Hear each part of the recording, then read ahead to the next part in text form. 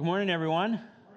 And I'm glad each one of you are here. And first, I'd like to say there's been a number of people that have told me I look really nice today. And number one, I want to say thank you. And my next question is, what do I normally look like? Anyway, a few announcements. One of the things I wanted to mention is, during this time we have not had children's church or nursery. And so one of the things that a precious brother from our church has done is he's hooked up a closed-circuit TV downstairs. And so anyone who has children, if they become, a little bit antsy, you can go downstairs, the children can play, and you've got a big, huge screen with seeing the service live, just to mention that. Also, adult dinner night will be this Tuesday, September 20th, at Jammers. And we have a sign-up sheet out there. We already have a number of people that have signed up. Put your name down if you'd like to go, so that when I call in and make the reservations, we have the right number, okay? And also, Wednesday evening Bible study will resume this week. And through the winter, we're only going to have it every other week. And so many of those that actually come physically are my age and stuff, and it's hard to see at night. And so we'll be having it every other Wednesday, beginning this Wednesday, this week. And also our covered dish dinners will resume in January, because the third week of next month is Thanksgiving. Third week of the next month is Christmas. So we'll be resuming our covered dish dinners in January. And also I want to mention, Frank mentioned it this morning, Pastor Frank. You got to listen to his message if you missed the first service. It was awesome.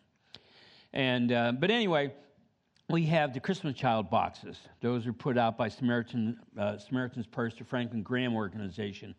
And it's a beautiful thing. There are all the instructions in the inside. And what we do is we get those, filled up, and they go to children all over the world. Our kids on Christmas morning, they sit in front of the tree and they've got all kinds of presents and, and all this. But these are kids that have nothing. And you should see, maybe we can get the clip, to show, okay? Chuck, maybe we can get, not right now, but I mean, maybe one of these weeks to show. And it has actual videos of these children opening their Christmas boxes on Christmas Day. It's just very beautiful to see. And also, ladies, you can sign up for the women's Bible studies. There are books available. You can get the books from Vi. And it's a great book. And I just really envy you ladies. It's going to be a super Bible study. And also, we need to be praying for Michelle and Terry's nephew, right? Was that right? Who? Terry and Bob. Okay. Sorry. They're thinking, what? But Terry and Bob, you know who Terry and Bob are. But their nephew, Mason, had a transplant that didn't take. And so we need to be praying that a donor would be made available and he'd be able to have another transplant soon.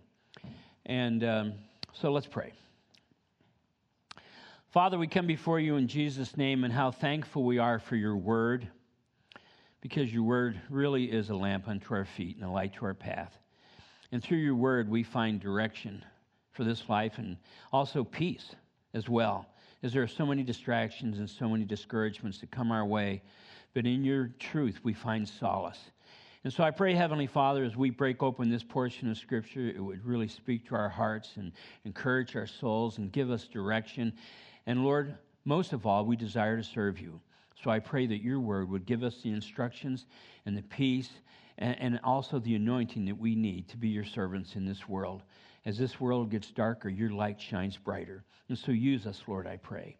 And now come, Lord, and minister to these your people as we break open your word, I pray in Jesus' name. Amen and amen. One of the things that I always encourage people in is when we're covering the Old Testament, a lot of people have a tendency to think, that really doesn't apply to me. I'm a New Testament believer. Well, we are. But the fact is the Old Testament gives us the very purpose and reason for the New Testament. And the Old Testament has Christ all through it, has redemption all through it. And so as we're reading the Old Testament, we need to be asking ourselves, Lord, what are you showing me in this? And it's just like in the portion we're going to be covering this morning. Maybe the first time you've ever read it, you might think, what's that? What's in there? There's a lot, as we'll find out. And so in this portion, we're going to be covering two topics that Moses felt needed to be repeated. Remember, Deuteronomy is taken from the Hebrew Deuteronomy, and it means second law. In other words, this is the second time that Moses is repeating the law to the people. You know why? They needed it. Often we have to hear things more than once, don't we? And actually, I'm going to be covering the cities of refuge, which is so important for you and I to understand, and then also the law. And I'll be continuing it next AM service as well. And I love the order in which Moses lays it out in this portion we're covering today. First, he talks about the city of refuge. Then he talks about the law. And the reason I think that's so beautiful, because it's wonderful to know who we can turn to and where we can go even before we even need to know who we can turn to and where we need to go. You know what I'm saying? Like, it'd be one thing if something just comes upon you and you're like, what do I do? What do I do? But how wonderful when the Lord says, here's what you can do when these things do come upon you. And when they do come upon you, now we already know where to go, and that's to Jesus. Run to Jesus. You know, we sing that song, and it's a beautiful song. And so that's why I just absolutely love this portion of Scripture. In Psalm 91, verse 2, it says, I will say to the Lord, He is my refuge and my fortress. My God, in Him I will trust. And so we're starting off by looking at the city of refuge. And in this psalm, it tells us Jesus, is our refuge. He's the one that we turn to. So if you have your Bibles open to Deuteronomy chapter 4, and Pastor Frank left off in verse 41, or 39, or 40, or 45. He left off in verse 40. I'll be picking up with verse 41. Deuteronomy 4, verse 41. Then Moses set apart these cities on this side of the Jordan towards the rising of the sun, that the manslayer might flee there who kills his neighbor unintentionally, without having hated him in time past. And it's interesting that it says without having hated him in time past, because if he did hate him in time past, it would be hard to prove it was an accident, wouldn't it? So it's just beautiful how the word covers everything. That by fleeing to one of these cities, he might live. Bezer in the wilderness of the plateau of the roof for the Reubenites, Ramoth in Gilead for the Gideonites, and Golan in Bashan for the Manasseites. And so when it's talking about this side of the Jordan, it's referring to those tribes that never crossed over. It was before they crossed over into Canaan, into the Promised Land. Remember, Moses brought them right to the river, right to the Jordan. Moses was not allowed to cross over, which we covered, for a couple weeks ago and last week a little bit. But the children of Israel would be entering in, and Moses was giving them their last instructions. That's why Deuteronomy, the second law, he's repeating it again before they enter in. And the thing that's interesting is he's talking about these three tribes, tribe of Reuben, the tribe of Gad, and the half-tribe of Manasseh. They asked not to enter in. They said, Moses, we want to stay on this side of the Jordan, but we'll go in and fight with you, in order to secure that land, but this is where we want to stay. And what's interesting about that is Moses conferred with the Lord, and the Lord said, that's okay. As long as they come and they fight with you until the battles are all won and they take the Promised Land, then they can go back. But what's interesting is those three tribes that never entered fully in, their children eventually rebelled against the Lord, and they lost their inheritance.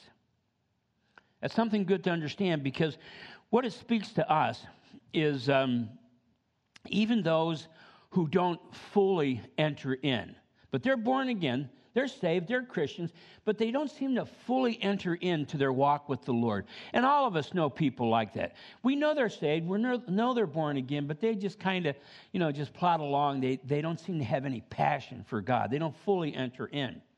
The fact is, they're still saved. We have no right to judge people according to our own standards, because our standards always include us, but it doesn't include others. Have you ever noticed that? I wish they could be more like me. We're never saying, I wish I could be more like them. I wish they could be more like me. We are very self-centered that way. But the reality is we can't judge people by our standards. The fact is there are many people that are born again, that are saved. They're going to heaven. If the rapture comes, they're going to be taken. But they haven't fully entered in. It's like, and we all know people like that. It's like they haven't fully gotten it. And it's kind of like these three tribes, Gad, Reuben, and the half-tribe of Manasseh, that never entered in. They never fully entered in, but they got it. They wanted to serve the Lord. But the sad part of it is that their children eventually rebelled against the Lord. And they lost their inheritance, as we all know from studying Scripture. And so we have to understand that God in His mercy, even those that failed to cross over, He provided cities of refuge, places they could flee to when they have sinned. And so even those people who maybe haven't fully, committed themselves to Christ, haven't fully, surrendered themselves to the Lord, God still has a place for them to run to for refuge. Jesus is our refuge. And we run to Jesus and we say, forgive me, a sinner. And guess what? He does. He doesn't say, well, before I forgive you, you need to get a couple things taken care of in your life. Before I forgive you, you need to get a few things straight. He doesn't say that. He says, forgiven. If we confess our sin, He's faithful and just to forgive us and purify us from all unrighteousness. That's the God that we serve. And, so often we have such a tendency to judge others. And Pastor Frank talked about it in his message this morning. That's not our point. It's not our purpose. Our purpose is to love the Lord our God with all of our heart, mind, soul, and strength, and our neighbor as ourselves. On these two hinge all the law and the prophets. So we don't love people because we want to show everyone how, altruistic we are and how wonderful we are. Look at how I love everybody. We love people because Jesus first loved us. And when we're in love with Him, the natural outflow is to love others. And to love others means we're not judging them and putting all kinds of standards that they need to meet. We're just loving them and encouraging them in the Lord. And but having said all this, remember that those people that never fully entered in, their children ended up losing their inheritance. And the encouragement that I'm trying to give to all of us is that there is nothing preventing one of us from entering fully in. Do you understand that? Well, I just can't do it. Well, no, of course you can't. Either can I. No one can do it. We enter in because Jesus is the one who made the way. We don't have to try to achieve any standard. We just enter in. But those who refuse, it affects their children, affects their grandchildren, as we studied last week. And the thing we have to realize, though, is that we should be an encouragement to others. So often we look at people, and what we desire to do is to point out everything they're doing wrong, rather than just encouraging them in what they're doing right, encouraging them in the Lord. Because Jesus is our example. And while we were yet sinners, He died for us, leaving us an example that we should walk in His steps. Well, what are those steps? Just having a sacrificial love for others. No matter what we might think about them or what they might think about us, we have a sacrificial love for them. Because we have to always remember, those of us that have children, those of us that have grandchildren, those of us that are an influence on young people's lives, they learn more by our example than by the things we say. It's so easy to tell, you should do this and you should do that. I don't know why you're not doing this. You're right. Just walk according to the Lord's standards and let them see the example and learn. And then they will follow in a right way. But it's such a negative thing to always be telling people what they're doing wrong rather than encouraging them in what they're doing right and what the Lord can give them if they continue following Him. Because it's an amazing thing, because we can look at our children and grandchildren's misdemeanors, things that they've done wrong, but we also have to realize, so have we done the same thing, right? We've done the same thing. And when we understand that, it gives us more of a compassion and more of a willingness to love our children and grandchildren. And I don't mean that just in our biological family. I mean it euphemistically as well. To love our children and grandchildren just because we love them and we want to encourage them in the Lord. And as we live and walk the way the Lord desires us to, they will learn by our example. And it's always worth noting that these cities of refuge that are mentioned here were always placed in geographically that they were easy to get to. In other words, if you had, for instance, killed someone unintentionally, you didn't have to say, well, how am I going to get there? You have to plan this whole escape route. It's right there. Easy to find. And Jesus, for you and I, is as close as our next breath. And we have to realize that. The distance between you and I and Jesus, there isn't any. You can't even measure it. There is no distance. Have you ever heard people say, I've fallen so far from the Lord? And a lot of times it's just a pity me party. I've fallen so far from the Lord, And people say, I've fallen so far from the Lord. I would need a ladder to climb out of this pit. I need a race car to get back to Jesus. Wrong. You want to know why? Jesus is right there. If you turn around, he's right there. Guess what the word repent means? You all know this. What does it mean? To turn around. That's all it means. In other words, you're going in the wrong direction. I'm so far from Jesus. Well, repent. Jesus, he's right there. You don't have to earn your repentance. You don't have to earn your forgiveness. He paid it all. All to him we owe. Sin had painted a crimson stain, but he washed it white as snow. That's our Jesus. Many years ago, I won't get into the whole story, but have you ever tried to cover red paint up? It's so hard. It's almost impossible to cover red paint. And it's interesting that our sin is contrasted or is given an example of blood, red. But yet, he covered it instantly by his righteousness. Because in his forgiveness, not only is he covering it, it's removed. He takes our sin from us as far as the east is from the west and remembers them no more. So often we say to one another, well, you always say that, or you've done that 1,000,000 times. Jesus doesn't do that. He takes our sin from us as far as the east is from the west and remembers them no more. So when you come to Jesus and you repent, confess and repent of something, even if you committed that sin 20 times, it's like the first time to him. And then when you confess and repent, he forgives you.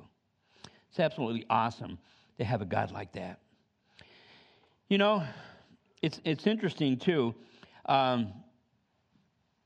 because one of the things that tells us in this is that we need to have the law in order to get a good look at ourselves. The next portion, I'm talking about the law. The law is like a mirror in which we can get a reflection of ourselves. And maybe I'm the only one who's like this, but just a little confession time here. When I go in the bathroom in the morning, I like to turn the shower light on only. The shower light is very dim. And then I walk in front of the mirror, in front of the sink, and I think, not too bad. Not really. But I go and I look in the mirror and I'm thinking, it's okay. But my wife, my precious darling wife, she has this mirror that lights up and it magnifies you about 8,000 times. Have you ever seen one of those? You look at it and all you see is one pore. And you go in front of one of those mirrors and it's like,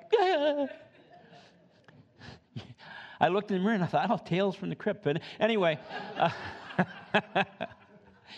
the point that I'm getting at, that's what the law does, is it gives us a clear and true picture of who we are. Because here's the thing. I might like the dim light and mirror when I'm just looking at myself, just to get a look at myself. But guess what? If I have a sliver or I have a cut or something that needs to be attended to, I like the lit, magnified mirror. Get the point I'm making? So if we really have a right heart towards God, we say, God, let me stand before that lit magnifying mirror and let me see every wicked way in me that I might repent. Because when we repent, the sin is gone. I love that Scripture tells us that. It's not anything, and Pastor Frank Jr. in the first service brought this out so beautifully. It's never anything we have to earn. Because if we feel we're earning it, then that means he owes us something, and he owes us nothing.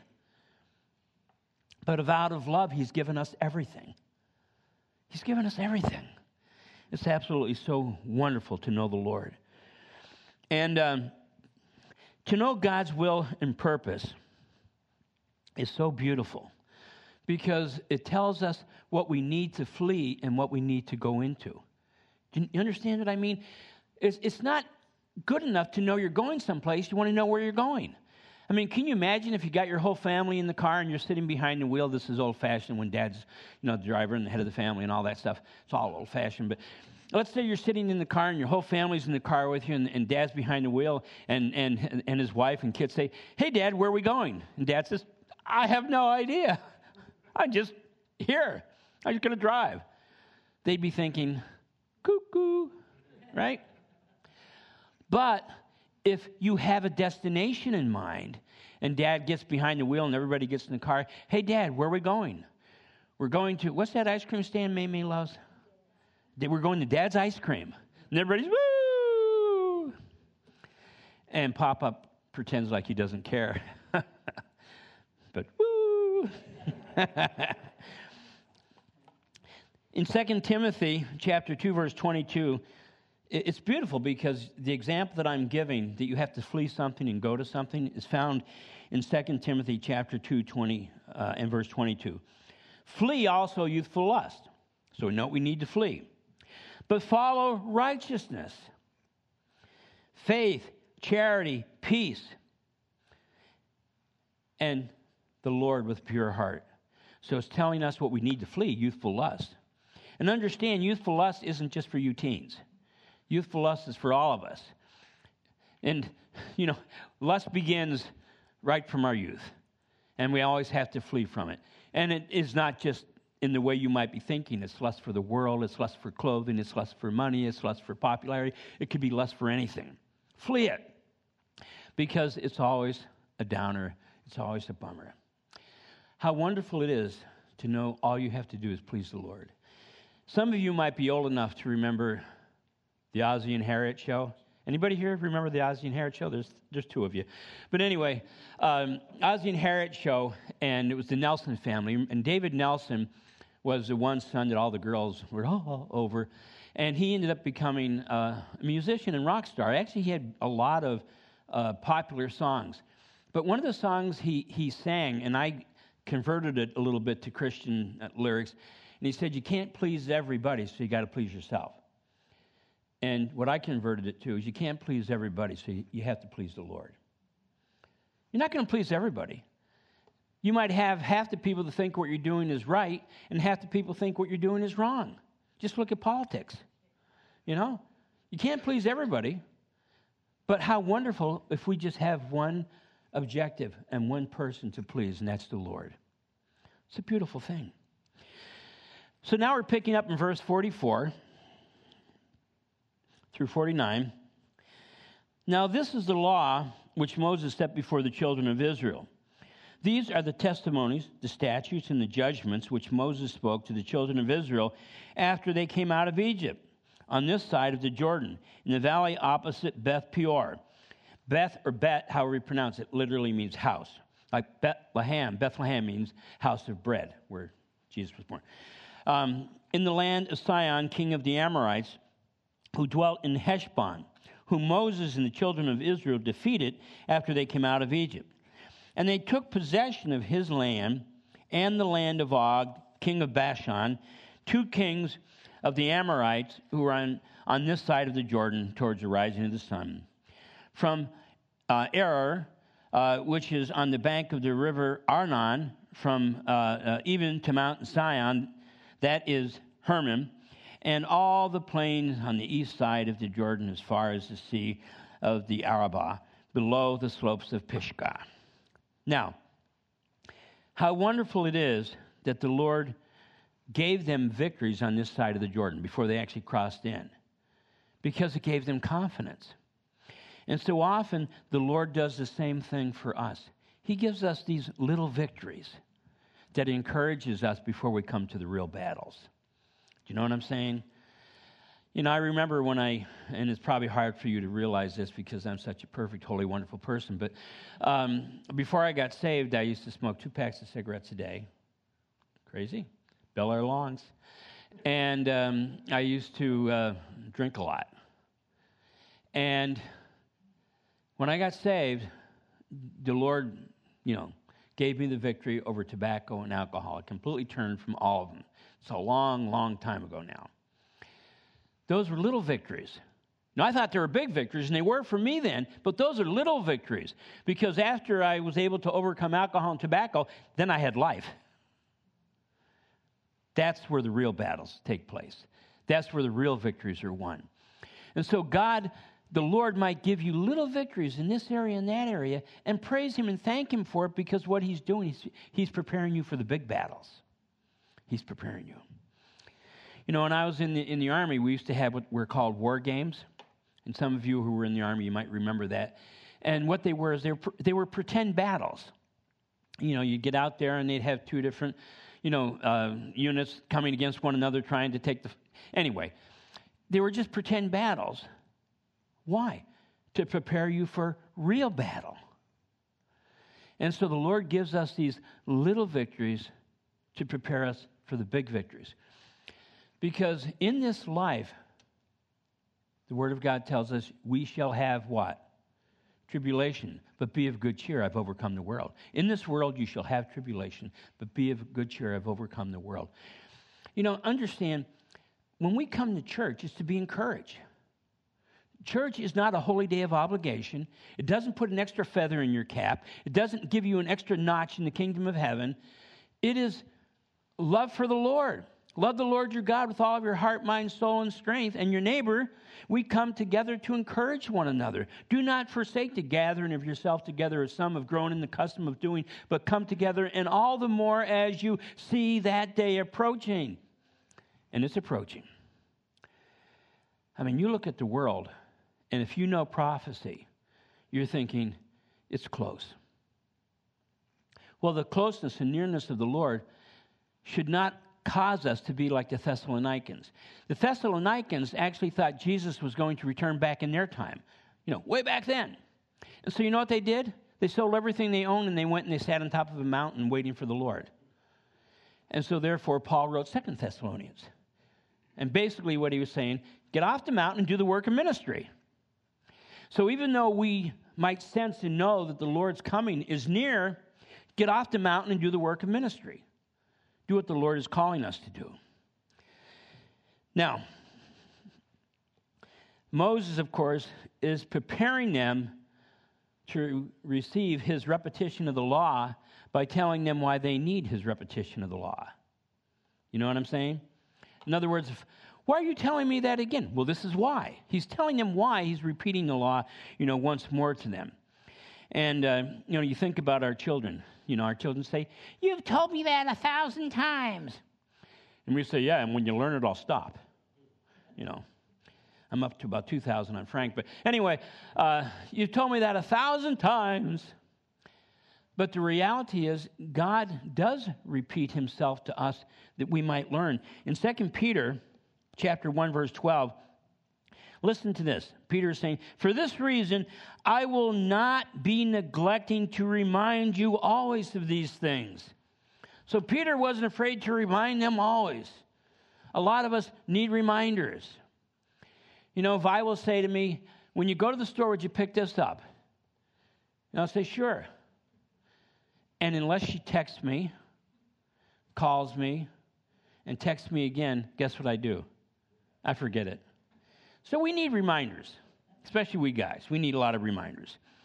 Now, one of the things I think about as far as reminding, more than 50 years ago when I was taking education courses, most of you know I used to be a teacher, and one of the things they taught us in one of the courses that I took was that you have to repeat your instruction to the students 3 times These were high school students. You know why I had to repeat them 3 times?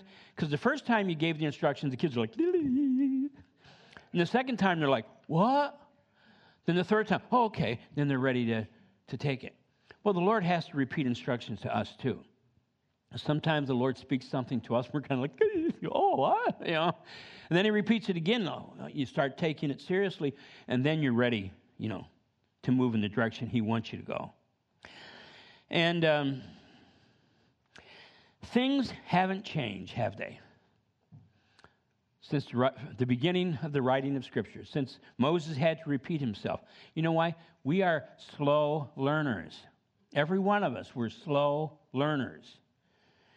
But God, in his patience, in his love, and in his faithfulness, he reminds us over and over again. How many times, and I'm not asking for a raising of hands because I don't want to raise mine, but how many times have you said, oh, Lord, I promise I'll never do that again? Right? And then you say a week later, oh, Lord, I promise I'll never do that again. The thing is, you can't promise anything. What your prayer should always be is, God, I'm just a helpless sinner. Strengthen me by your Holy Spirit. You give me the power to have victory over this. And he will, because God is good.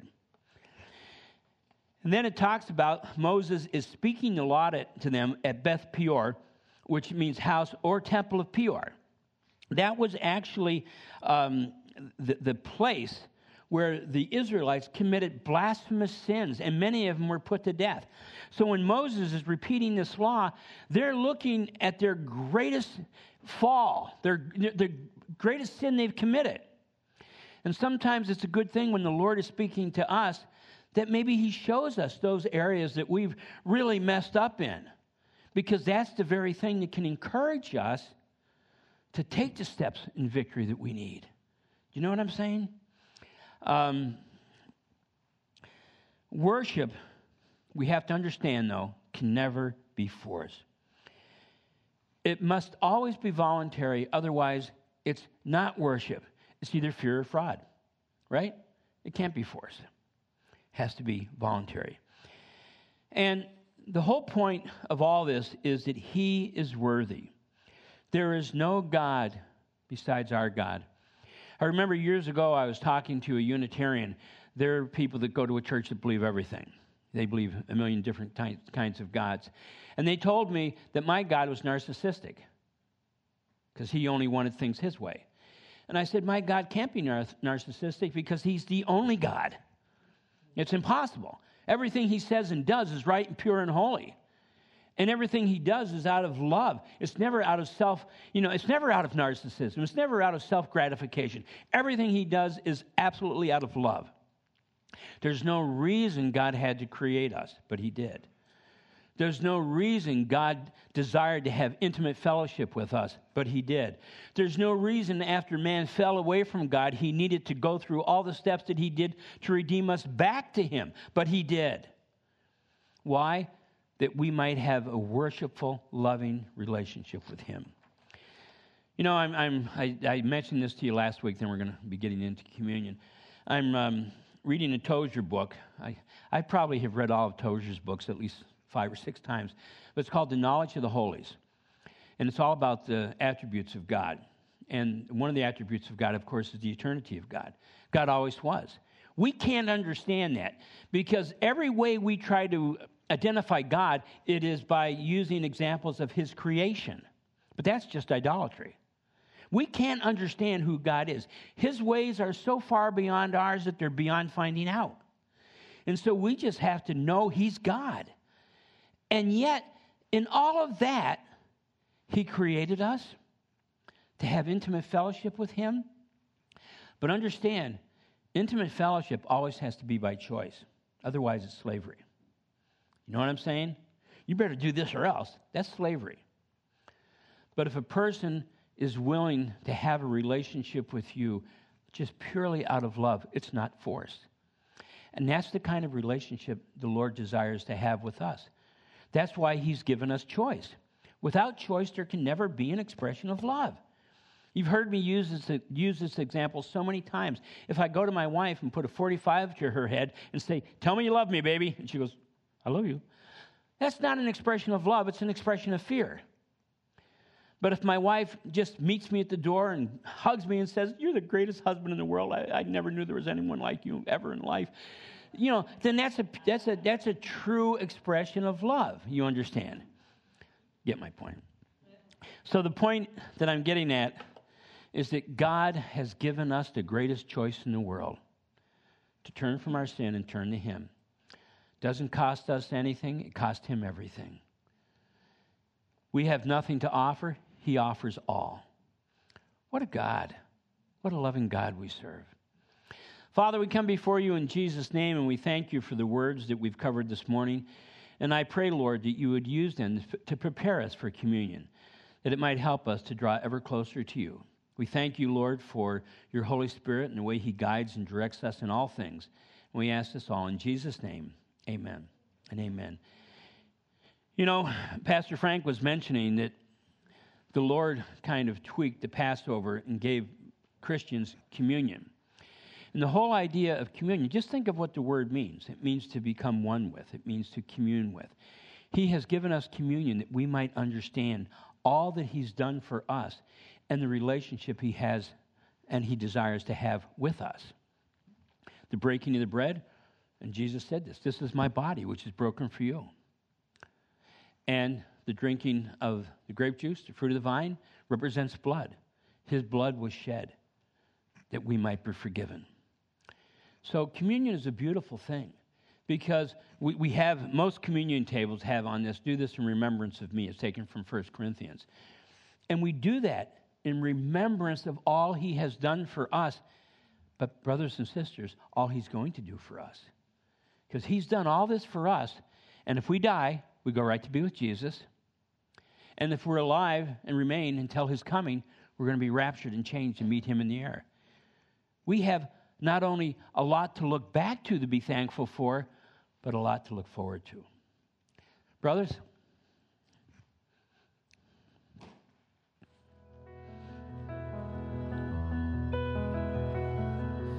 do you feel the world is broken?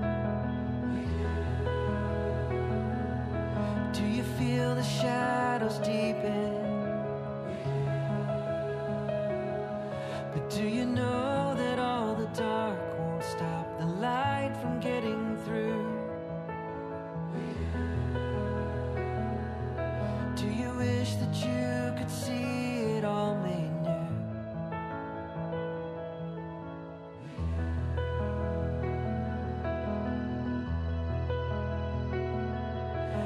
Is all creation groaning? Is a new creation coming? Is the glory of the Lord to be the light within our midst? Is it good that we remind ourselves of this?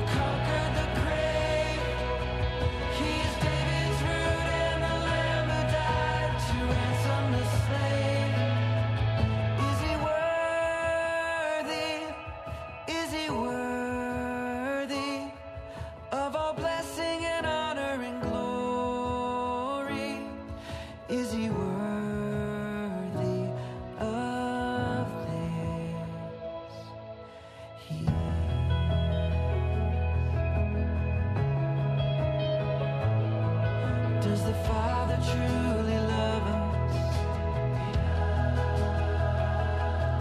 Does the Spirit move among us? And does Jesus, our Messiah, hold forever those He loves?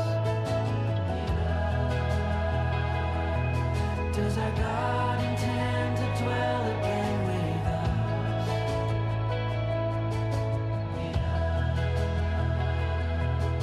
Is anyone worthy?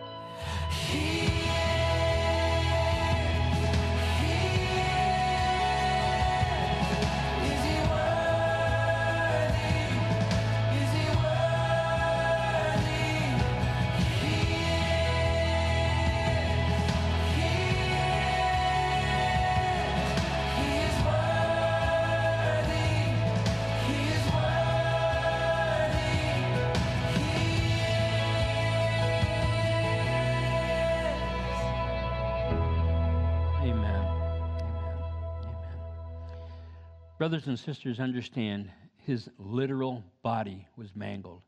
His literal blood was shed, that your literal sins might be forgiven, and that you might literally have the promise of eternal life to be with him forever and ever. Therefore, my friends, take and eat and drink and be so thankful to your God. Thank you, Lord, for the sacrament and the reminder that it is to us. And I pray that you would bless it to our soul's nourishment and cause us, Lord, to be fully given to you. And I pray, Lord, that you would dismiss each one of us with your blessing. And we ask this all in Jesus' name. And all God's people said, amen. Amen. Thank you, my brothers and sisters.